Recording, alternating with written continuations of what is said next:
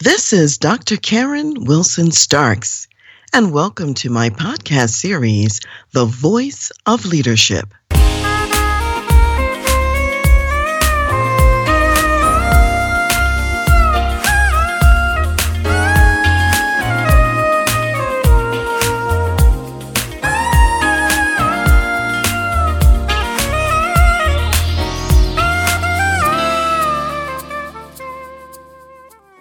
Many successful male executives have profound stories of challenge in their father-son relationships.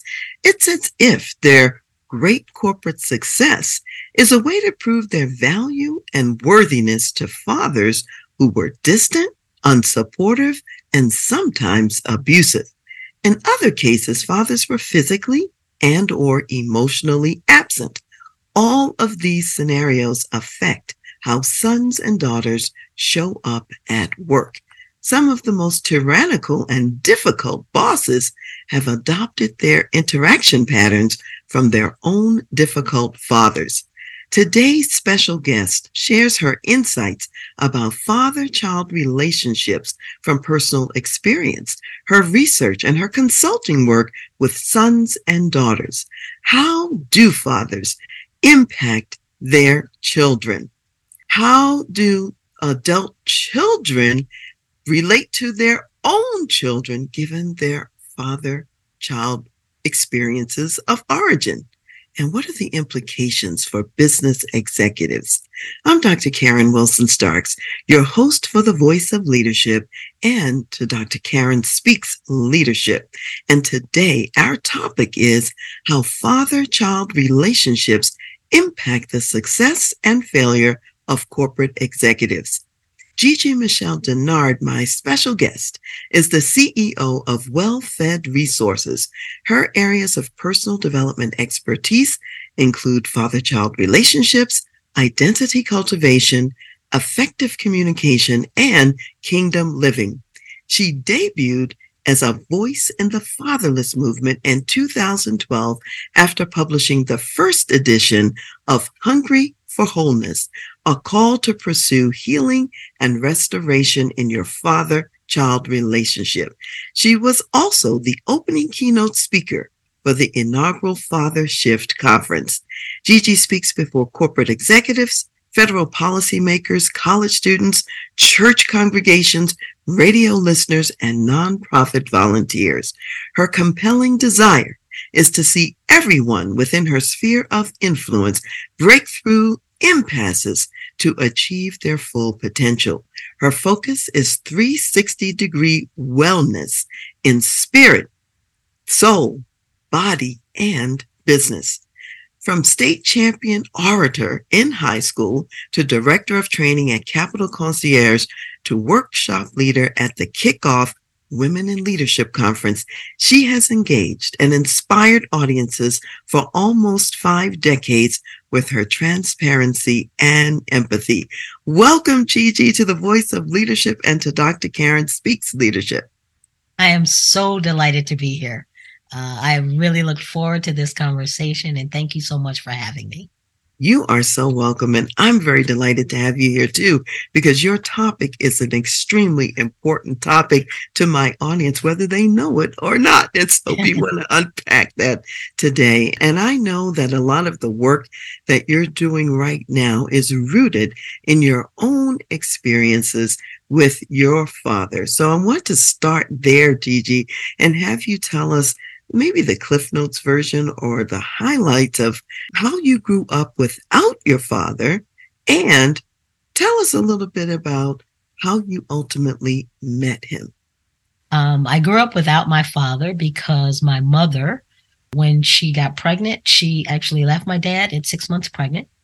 And then she felt it was going to be better for me not to be pulled between parents. So she denied him access to me.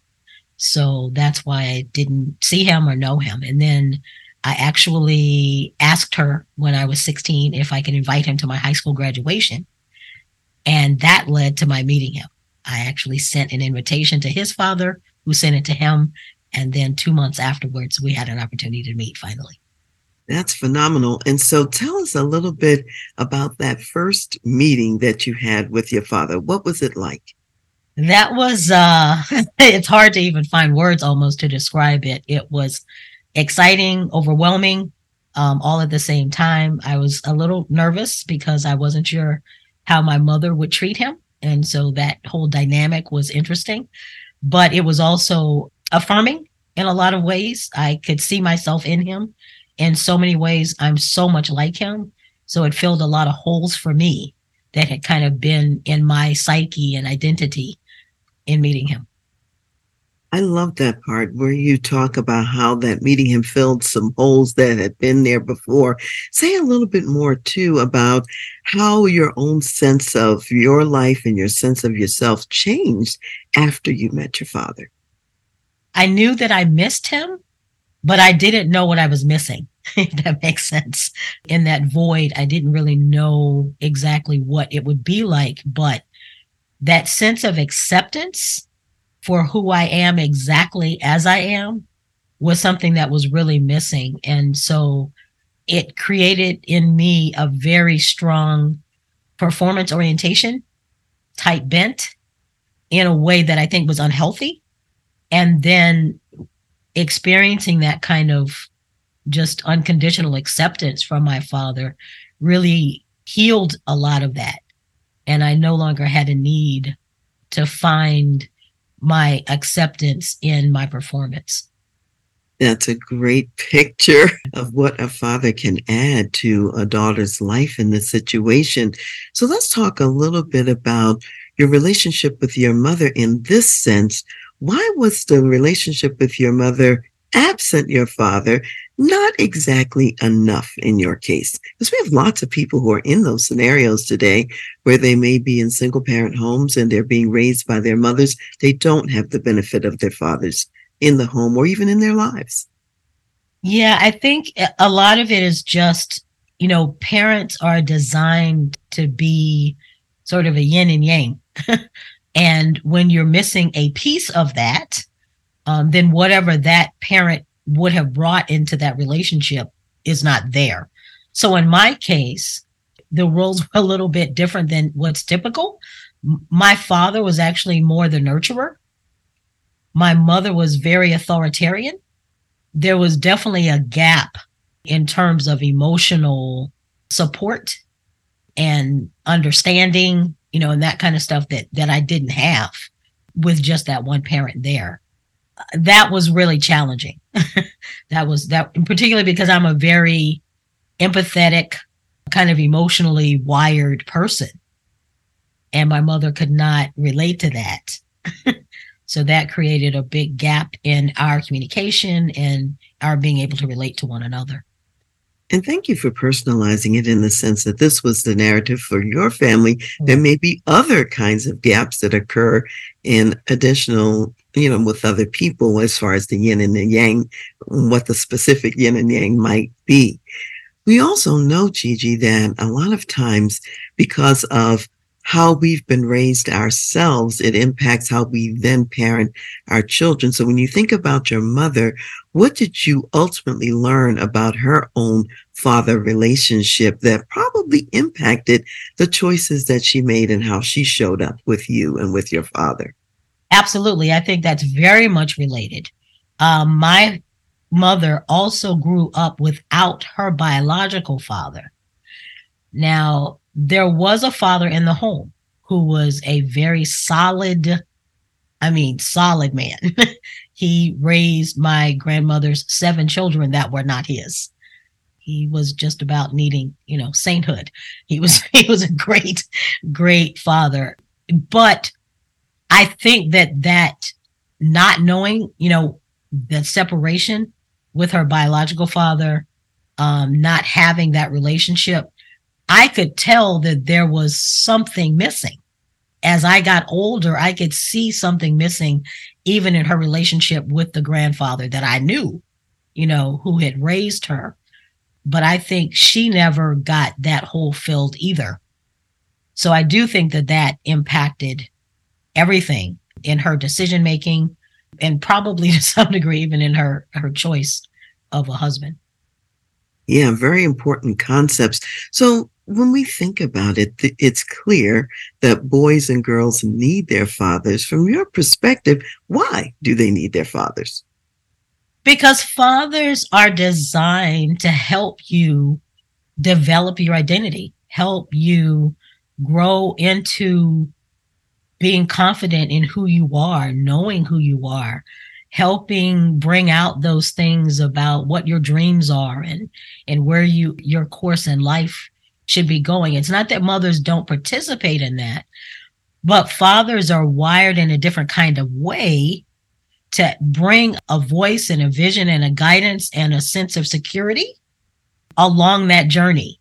They're the ones who tend to push you out to, like, you can do it, you can make it happen, go ahead, try it. Mothers tend to be more protective, don't want you to get hurt, you know, don't do that crazy thing over there. And dads tend to be more like, don't worry, go do it, I'll catch you, kind of thing. And when fathers aren't present, it is often the case that both boys and girls grow up either insecure. They tend to be unsure about who they are in the world, how to navigate in the world. Boys who don't see a father treating their mother well don't know what that looks like, and then pass that on in their own relationships. A lot of times, depending on the type of father, if you had a really authoritarian father and that was hurtful, when you get into the workplace and you end up working with somebody who's authoritarian, all of that plays out in our psyche. And it ends up influencing us subconsciously in ways that we're often not aware. In fact, you started talking about something that I really want to get into next, which is that man who really does have a father wound. How does he show up in the workplace? What are we likely to see? So it depends on the type of father. So I'll very quickly kind of go through this. I sort of look at 5 archetypes. So you've got an absent father, like I had. So if a father isn't there at all, a lot of times, if that man has not had a male influence to kind of show them how to grow up and develop, they can often just be kind of lost in relationships. They don't know how to interact and how to engage properly because they were never taught. Let's say you had an abusive father, though, then it's a good possibility that person will mimic certain patterns of behavior. They may be very harsh in their communications with their colleagues and employees and stuff like that. And that also might be the case for somebody who had an authoritarian father. You may have had an apathetic father, someone who was at home, but not really paying attention to you at all. And if you were that child who grew up with an apathetic father, it's a good possibility that you don't know how to connect with people. You may be physically present, but you don't know how to engage and really develop relationships. So those are some of the ways that might look in the workplace. Thank you, Gigi. And I know we've been talking a lot about males in the workplace, and that's a lot of the audience that I have who are listening today. And as you also know, I have a passion for father-daughter relationships. I was very close to my father. He certainly was a very affirming influence in my life, even in terms of me taking risks.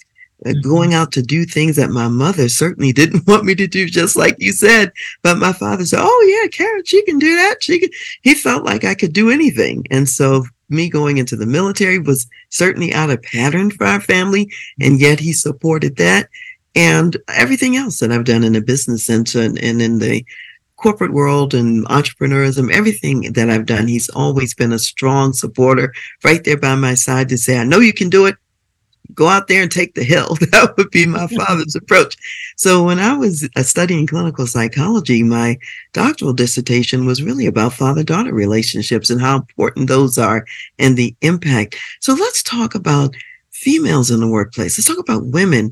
And if there's a father wound for women, how does that show up for them when they're now in their corporate executive roles? What do you often see? I think what I see often is that they're still looking for that. They're still looking for that affirmation.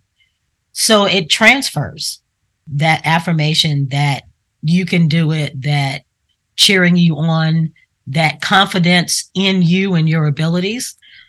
It's very important for them to get that from a boss. So if they end up with a boss who doesn't provide that, that tends to be very, unsatisfying for them.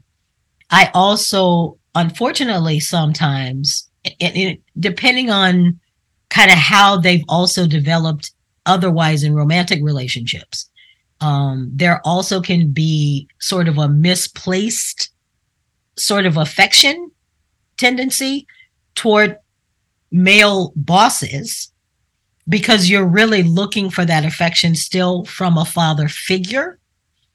And it can be very subtle and often not intentional. But again, it kind of goes back to that you're missing something. And so you're trying to get it filled another way. And sometimes it doesn't come from a wife-husband kind of relationship, because you're really looking for a leader and somebody who's more of a mentor, but you are still looking for an affection. And so sometimes it can just create sort of awkwardness and inappropriateness in relationships. And women may not even understand that's what's going on. They may find that their bosses want to create more distance, which actually may hurt, because you're trying to get closer because you have this unmet need from your father. They don't understand that either. So they're like, something about this doesn't feel right. And so they create boundaries, and that's the danger of people not being aware. Yeah, and they would probably misinterpret those boundaries. Correct. Maybe take it personally and not understand that this might actually be an appropriate boundary in the workplace, when in fact it could feel like rejection, to the woman who's seeking that father and doesn't know that she's seeking the father, Yes. I'm also thinking too, Gigi, that some women may be very vulnerable because as they're seeking the father, there may be some, I'll say, less wholesome kinds of men in the workplace who could take advantage of them. Talk a little bit about that and that other side of the coin and what might happen. Yes, I think I've probably experienced a bit of that in my own journey, because even though I met my father when I was 17, because I was already dating, I actually ended up in a relationship with someone much older when I was 17. And I think they did sort of take advantage of that. I guess everybody ends up looking for something. They had a need. I had a need. I think they had a need to be admired and adored that they weren't getting at home. And I had a need for this affirming, affectionate, sort of caretaker, provider, protector person in my life. But it was a bad idea, to say the least, and did not turn out well. But I think that's very easy to happen. Very easy to happen because you don't always have the wherewithal to kind of read between the lines and see what everybody's intent is. And so you can get trapped in something before you realize that you're in something that this is not what I was looking for. I've seen that happen for sure. And I've seen it happen in corporate America, and I've also seen it happen in university settings and academia with professors and young women. Yeah, absolutely. In fact, it's making me think about the Me Too movement in general and all of these stories that are coming up about men being in positions of power and women. It's just like the old casting couch kind of scenario in Hollywood. Yes, I want to, be a star and get to my next level as an actor or whatever. And you think that this relationship is maybe going to help you get there, when in fact it's an abuse agreement or the charter between the two people, and there are boundaries that get crossed that probably should not get crossed, is what I'm seeing. That I think that happens much more often than is recorded. That's kind of the other issue that I think is a barrier sometimes to healing with both men and women. If you find yourself in that situation, it can become very difficult, embarrassing to talk about it. You don't want to tell somebody, but at the same time, you still may not really know how you got there or why you got there. So the likelihood that you will repeat that is much higher. I think it's very important that people understand that there is a relationship between your experience with your father and your other relationships so that you can at least look at it. Take a look. Think about, wonder if that might be why I have this kind of relationship with that person or something. I think people just kind of exist often without really exploring how these dynamics might have wider impact. That's a really good point, because just because we don't know something or we're not examining it doesn't mean that it's not affecting us. And when we do examine it, it gives us an opportunity to see the dynamics that are in place and make choices about what we want to do going forward into the future, which really gives us more agency because we understand and we know that. Absolutely. It's very important to understand and be aware of how things are affecting you and why you do what you do and why you are interested in this kind of thing or that kind of thing. You know, it can stem from so many different realms. And a lot of times we don't understand the connections. And so we don't get healed. You know, we don't get healed. We don't become our best selves. Mm-hmm. Which is my real desire. We don't become our best selves because we're carrying this baggage we don't know we're carrying. Absolutely, which really brings me to the next thing I want to talk about, which is why is it specifically that men will continue in broken relationships with their children without seeking the healing, especially given all the damage we're talking about that can take place? I think there's a lot of misconception. I think that's part of it. I think a lot of times men really do think that they'll grow up and they'll be okay. They'll get over it. Sometimes it's a mirror of their own experience. And they may feel like, well, I turned out okay, so they'll be fine. Not realizing that not only are their kids not necessarily okay, but they're not really okay either. You know, we men in particular, I think, are much more likely to devalue some of those relational parts of themselves that are really important. I think that they might even think that that part belongs over on somebody else. I know a lot of men who kind of feel like all that touchy-feely stuff, yeah, that's the mom's role. You know, you do that. And so they pull themselves out of even being in the process of engaging in communication that might bring up something about how can you help me? I mean, I've seen it just repeated. So they don't understand generational wounding either. There are far more men who got wounded, don't know they're wounded, by a man who was wounded, who didn't know he was wounded, you know. And there are these long strings of wounded men who repeat because you can't really give what you don't have. And I don't think that a lot of times that's a part of achievement and success that men are looking for, and don't understand how much more fulfilling their lives would be if that were a part of the equation. Yeah, I'm really seeing something where I've seen situations where women are in relationships, let's say with men, who really show evidence of this father wounding experience. However, as you're saying, the men don't see themselves as wounded.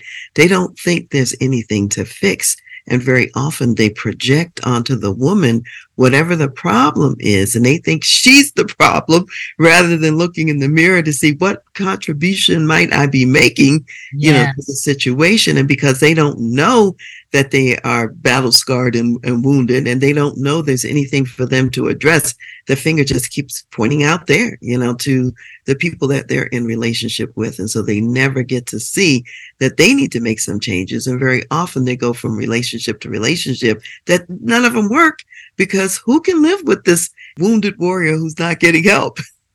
and fail to recognize that they are the common denominator. Exactly. Exactly. So, Gigi, you and I both have a Christian perspective on life and on relationships. And so share with us a little bit about how you see what God intends for men to demonstrate in fatherhood. And I think this is so, so important, that if men would actually look to God's instruction about fathers, to God's own demonstration as a father, that would make such a big difference. I think that men who really desire to be good fathers have to look to the creator of fatherhood and what that is supposed to look like. I think God so clearly demonstrates throughout the word. When you think about David being a man after God's own heart, it's the heart of God as a father that is going to shape men into being great fathers. When they have a relationship with God and really embrace God's father heart and learn what that looks like. I was reading the other day in the prodigal son story, when the son came back, the father didn't, say, yeah, I always knew you were going to, mess up and squander the money. Or, he didn't say, all right, I'll let you back in if, you do this, and this, which are often reactions. There's a condition, there's that whole notion of embracing the child in all of their mess is not typical. It's countercultural. If men really want to be strong fathers, then they have to understand that it's going to look different. It's going to look different than the world does it. But the Bible really has a lot of guidance to offer about how to father, what that looks like, what those responsibilities are. Somewhere in Western society, we adopted this whole thing of fathers as providers, and then kind of stopped there somewhere.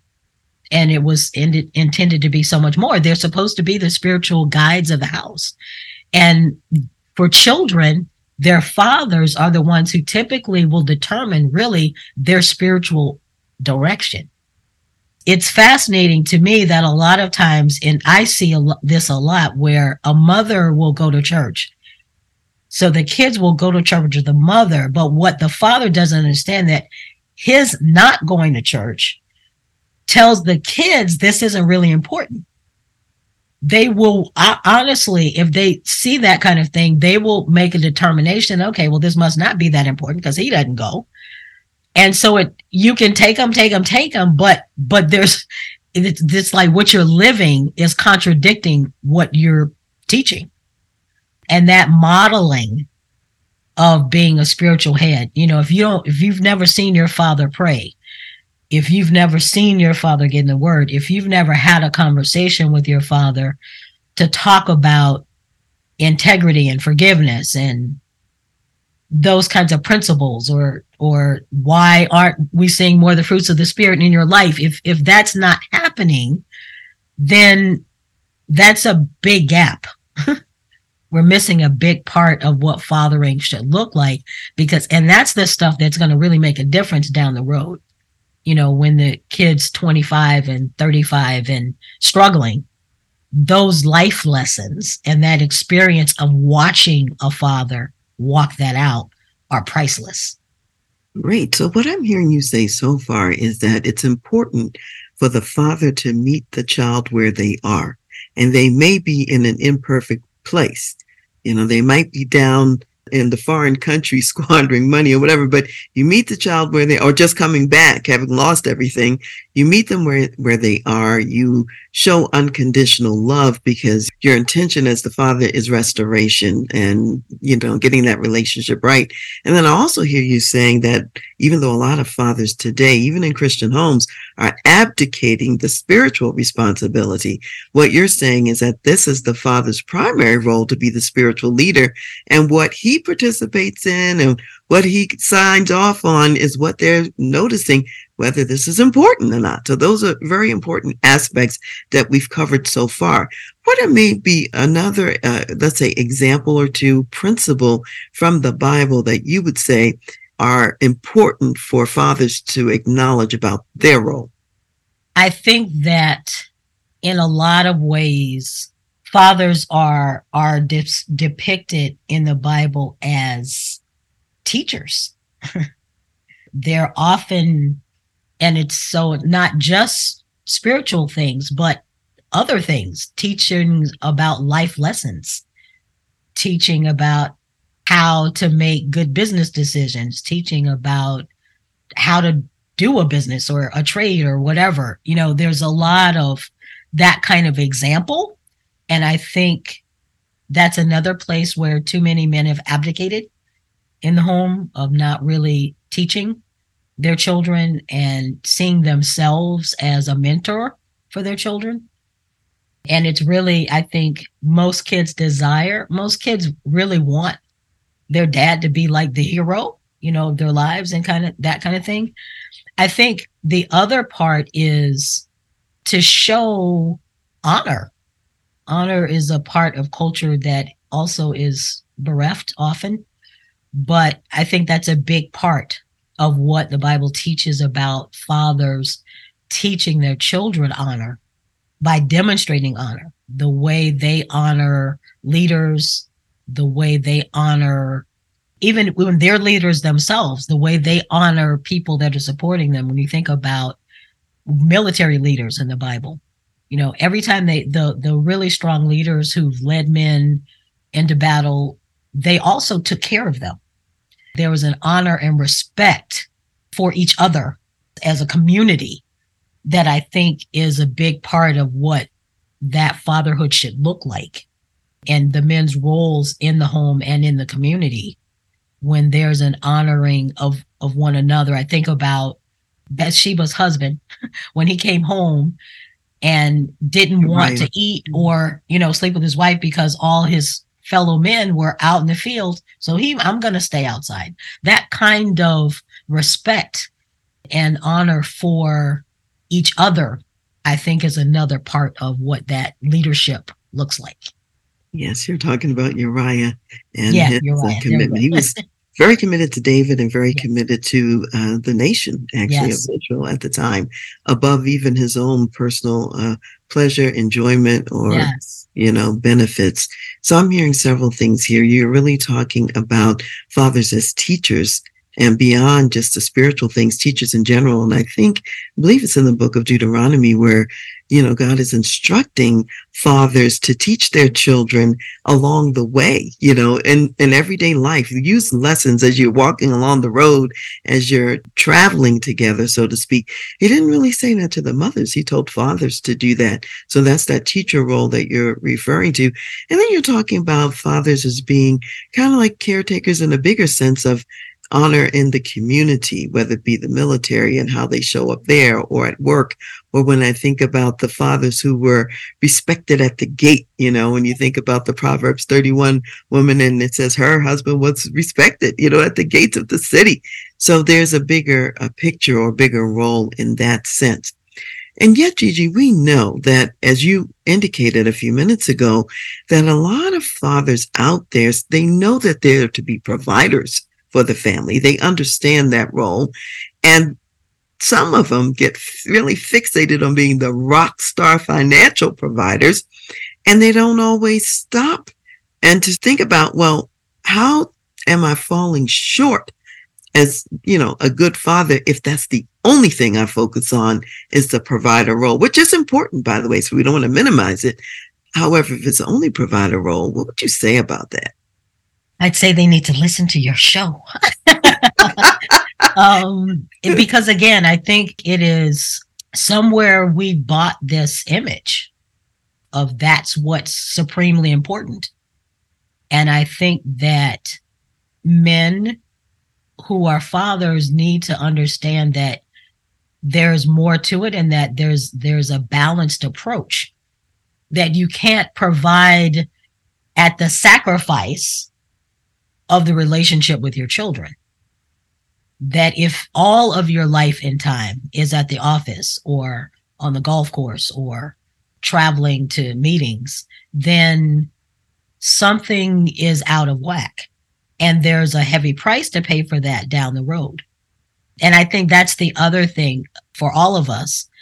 There's a tendency to not pay attention to things sometimes when the price that we pay is delayed. So we don't see it. We don't see the consequences right away. And I think that gives us a false sense of security. I think sometimes men even think, okay, well, I'm just going to do it for now. I'm going to do it for now. But, after I get to this level, then I'll have more time. And then they get to that level of, okay, but after I get to this, then I'll have more. And so there's always this pushing out, when I'll get to it. And all this while, there have been children not being fathered well, even though they may be provided for well. It's a conversation that needs to be had much more often. And I think particularly in this kind of space with executive men who may be achieving all kinds of success in the workplace, but really need to ask themselves, are they rock stars at home? What does that look like? I heard you really extending an invitation to a broader definition of provider. There's financial provision, but there's also provider in all these other ways that we're talking about, whether it's leadership, acceptance of the child, direction in the child's life, or whatever. And if the father is absent on those pieces of the definition of provision, he's not really being a provider. He's only providing in a narrow sliver or segment of what God intends. And so I think, inviting men to think about the broader definition of provider is probably helpful in terms of the conversation that we're having. I agree. And I also think that it would resonate with them more. And I think that's important. It's being able to speak the language of the hearer to connect wherever they are as well, in terms of where they are in their journey, what this looks like. But if they're willing to ask the questions, then they'll get there. They'll be able to identify gaps and see where, yeah, now that you mention it, haven't been doing that very much of that kind of thing. That's an important point you just made about speaking the language of the man. Men understand being providers. And if we can talk about these issues in that language, that's probably going to have more traction than talk about nurturing, caretaking, or things that are maybe not naturally a part of their lexicon in terms of the role. Yet everything we're talking about is about being a provider. And so I think that's a very, very important point you just mentioned. Now, we know that the workplace is a strong competitor for the relationships on the home front, and particularly for a man that's in executive leadership. His responsibilities are huge. They're legendary. He's got a whole company that he might be the president or the CEO of, a lot of work, a lot of responsibility. And there's also immediate feedback often in the workplace for the success. They can measure their success by financial indicators. They can measure their success by promotions and so many other things. So given that competing interest, if you will, for an executive man, how does an executive man prioritize the father role more than this successful businessman role when the rewards are so high on the successful businessman side? And you already said sometimes the downstream implications take a while to be realized on the family side.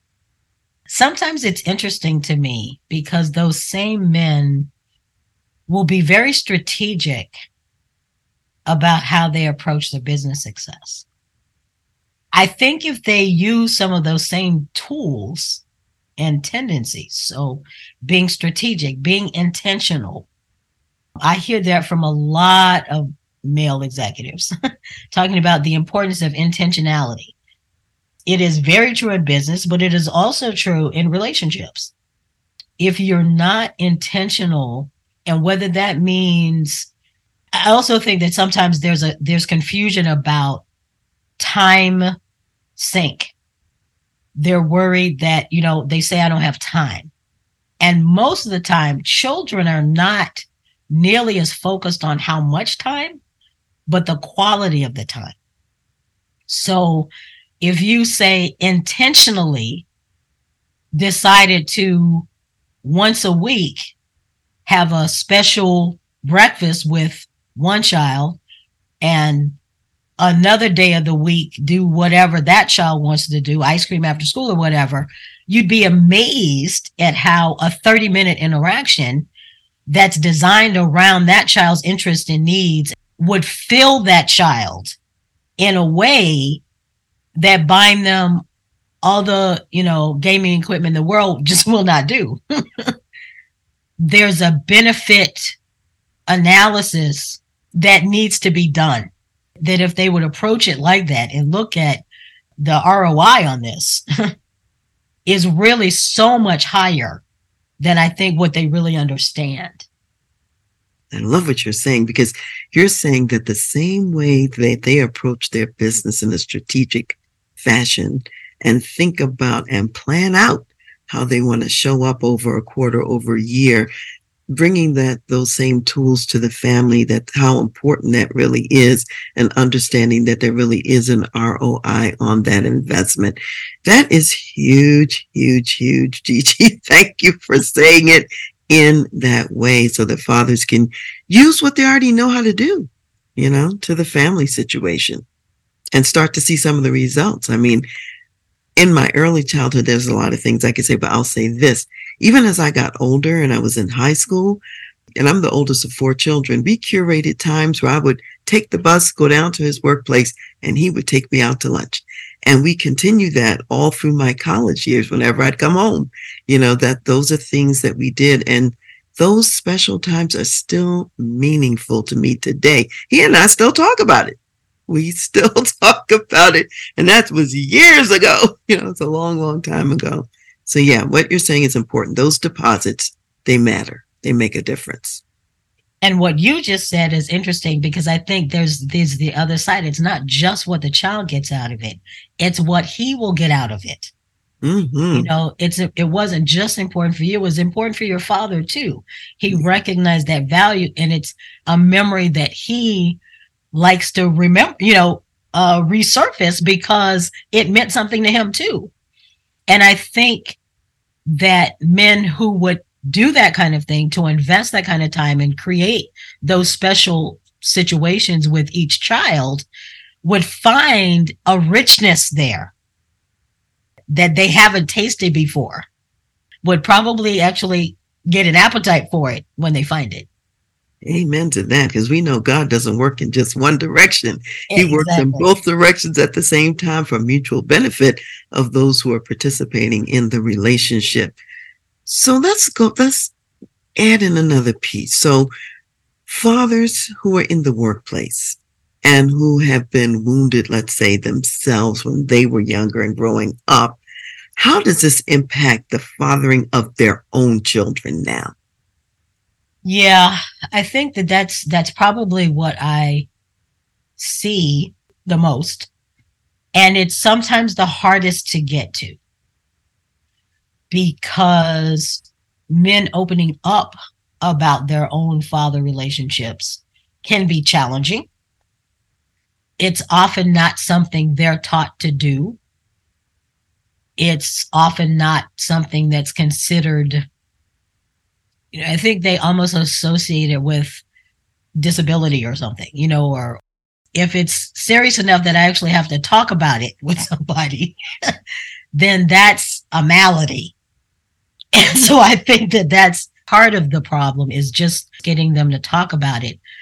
Because if they don't talk about it, a lot of times, even if they're aware there's a problem, they're not aware that it's affecting their relationship with their children. So many men can, in fact, talk to me about troubles that they've had in their father relationship, with their fathers, but don't see how that's playing out in their relationships with their own children. They don't see the connection because they're not trying to repeat. They don't understand that often they're repeating because that's simply what they have been around for decades. That's what they've seen, that's what they've known, and don't understand that it takes work to then get free from that so that you can pass something else on, pass something different on.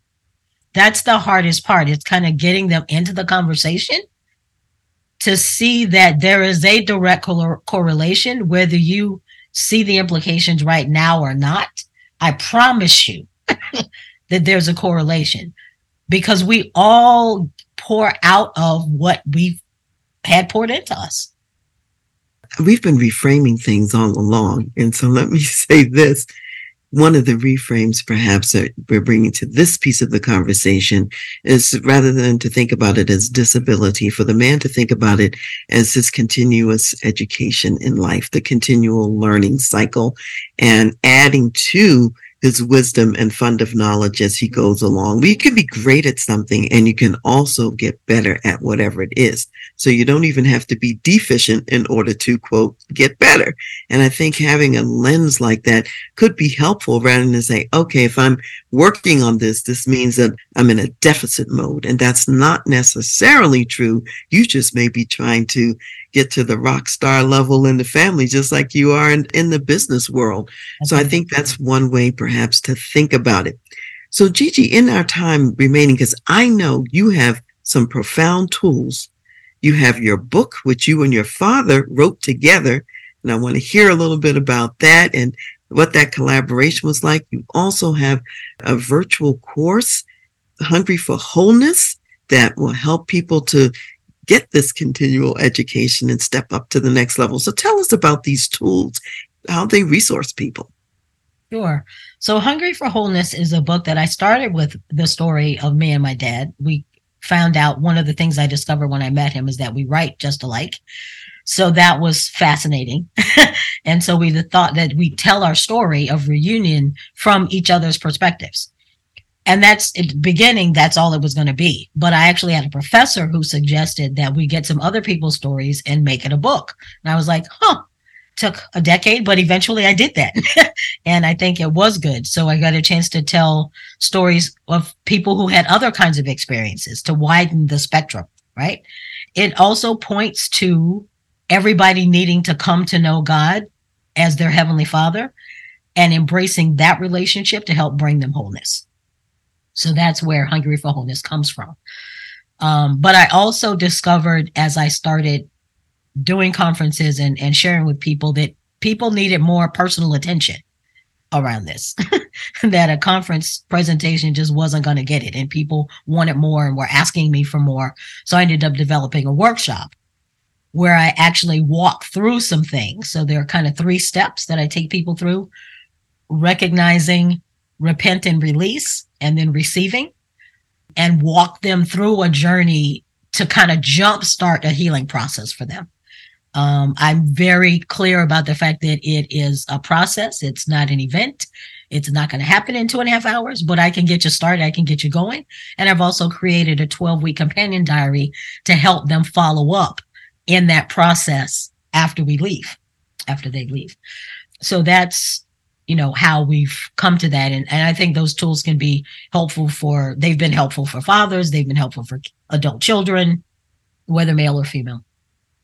And so how would people get a hold of the book and also invitation to the virtual workshop? Excellent. So my website is www.wellfedresources.com. So on the healing page, you can actually do both. You can order the book and sign up for the workshop, but the book and the companion diary are also available on Amazon.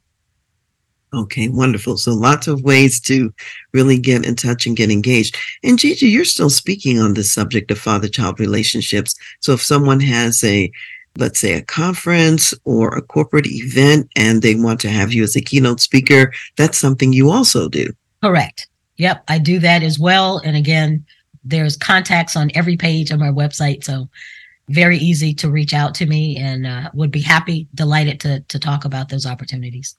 Okay, great. And say the website one more time for people so they don't miss. Sure. It's www.wellfedresources.com.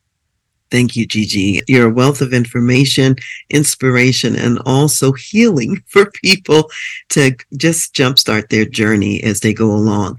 As you think back over the people who have benefited, let's say from a workshop that you've done, what's an example, a brief example, no names or whatever, of someone who really has gotten a transformation or an impact from participating?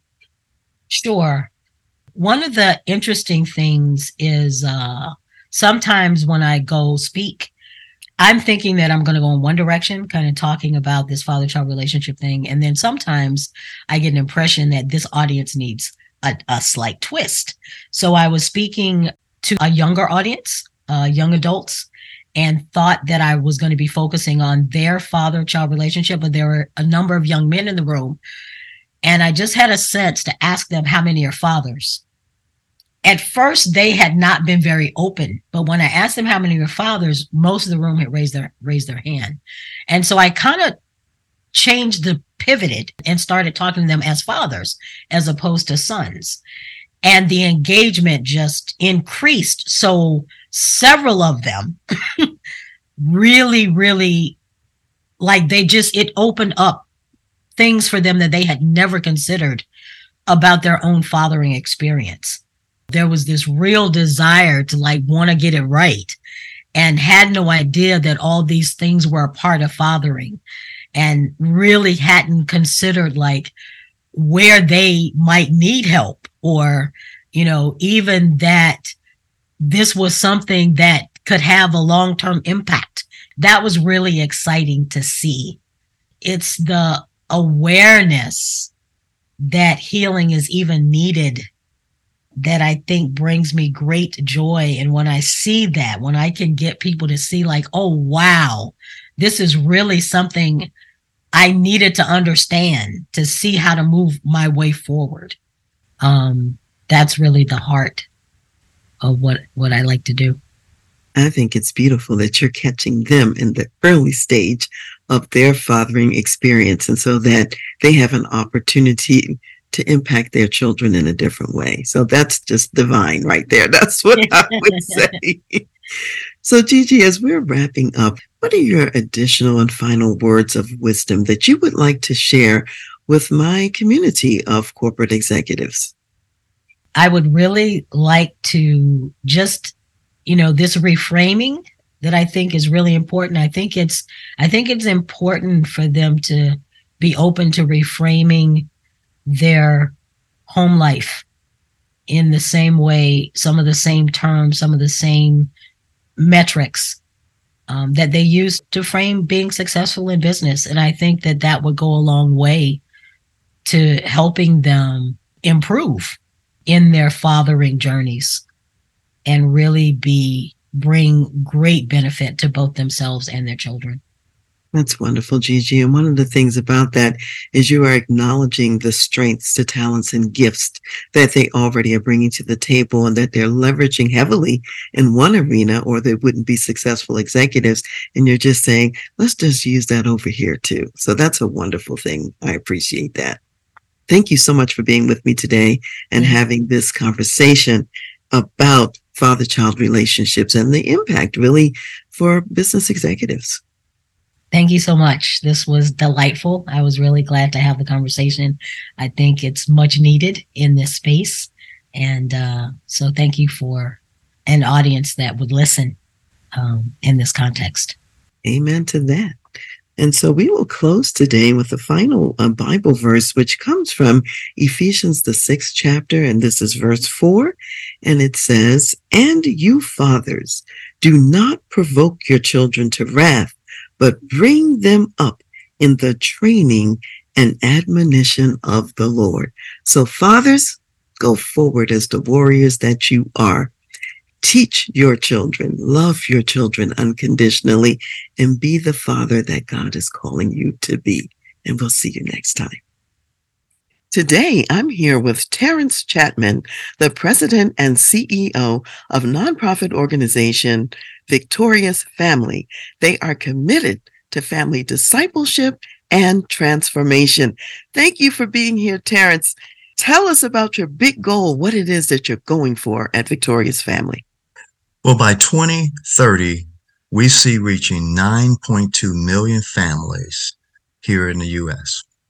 That is wonderful. And you're reaching these families because you really want to see children grow up and truly continue their faith in Christ.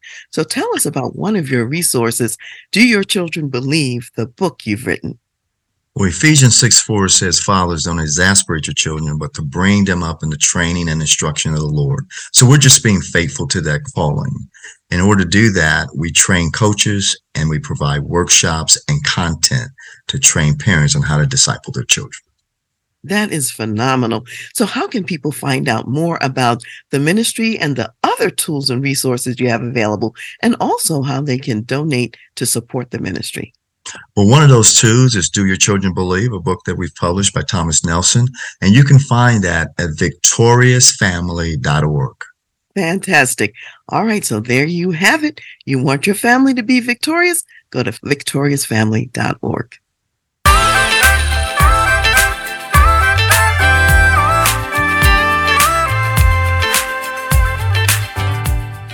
You've been listening to The Voice of Leadership with me, Dr. Karen Wilson Starks. And I want to give a special thanks to jazz saxophonist Ron McMillan for granting us permission to use his gifted music on our show. Thanks for listening. And remember to go to my website, transleadership.com, for more strategies, insights, and leadership resources.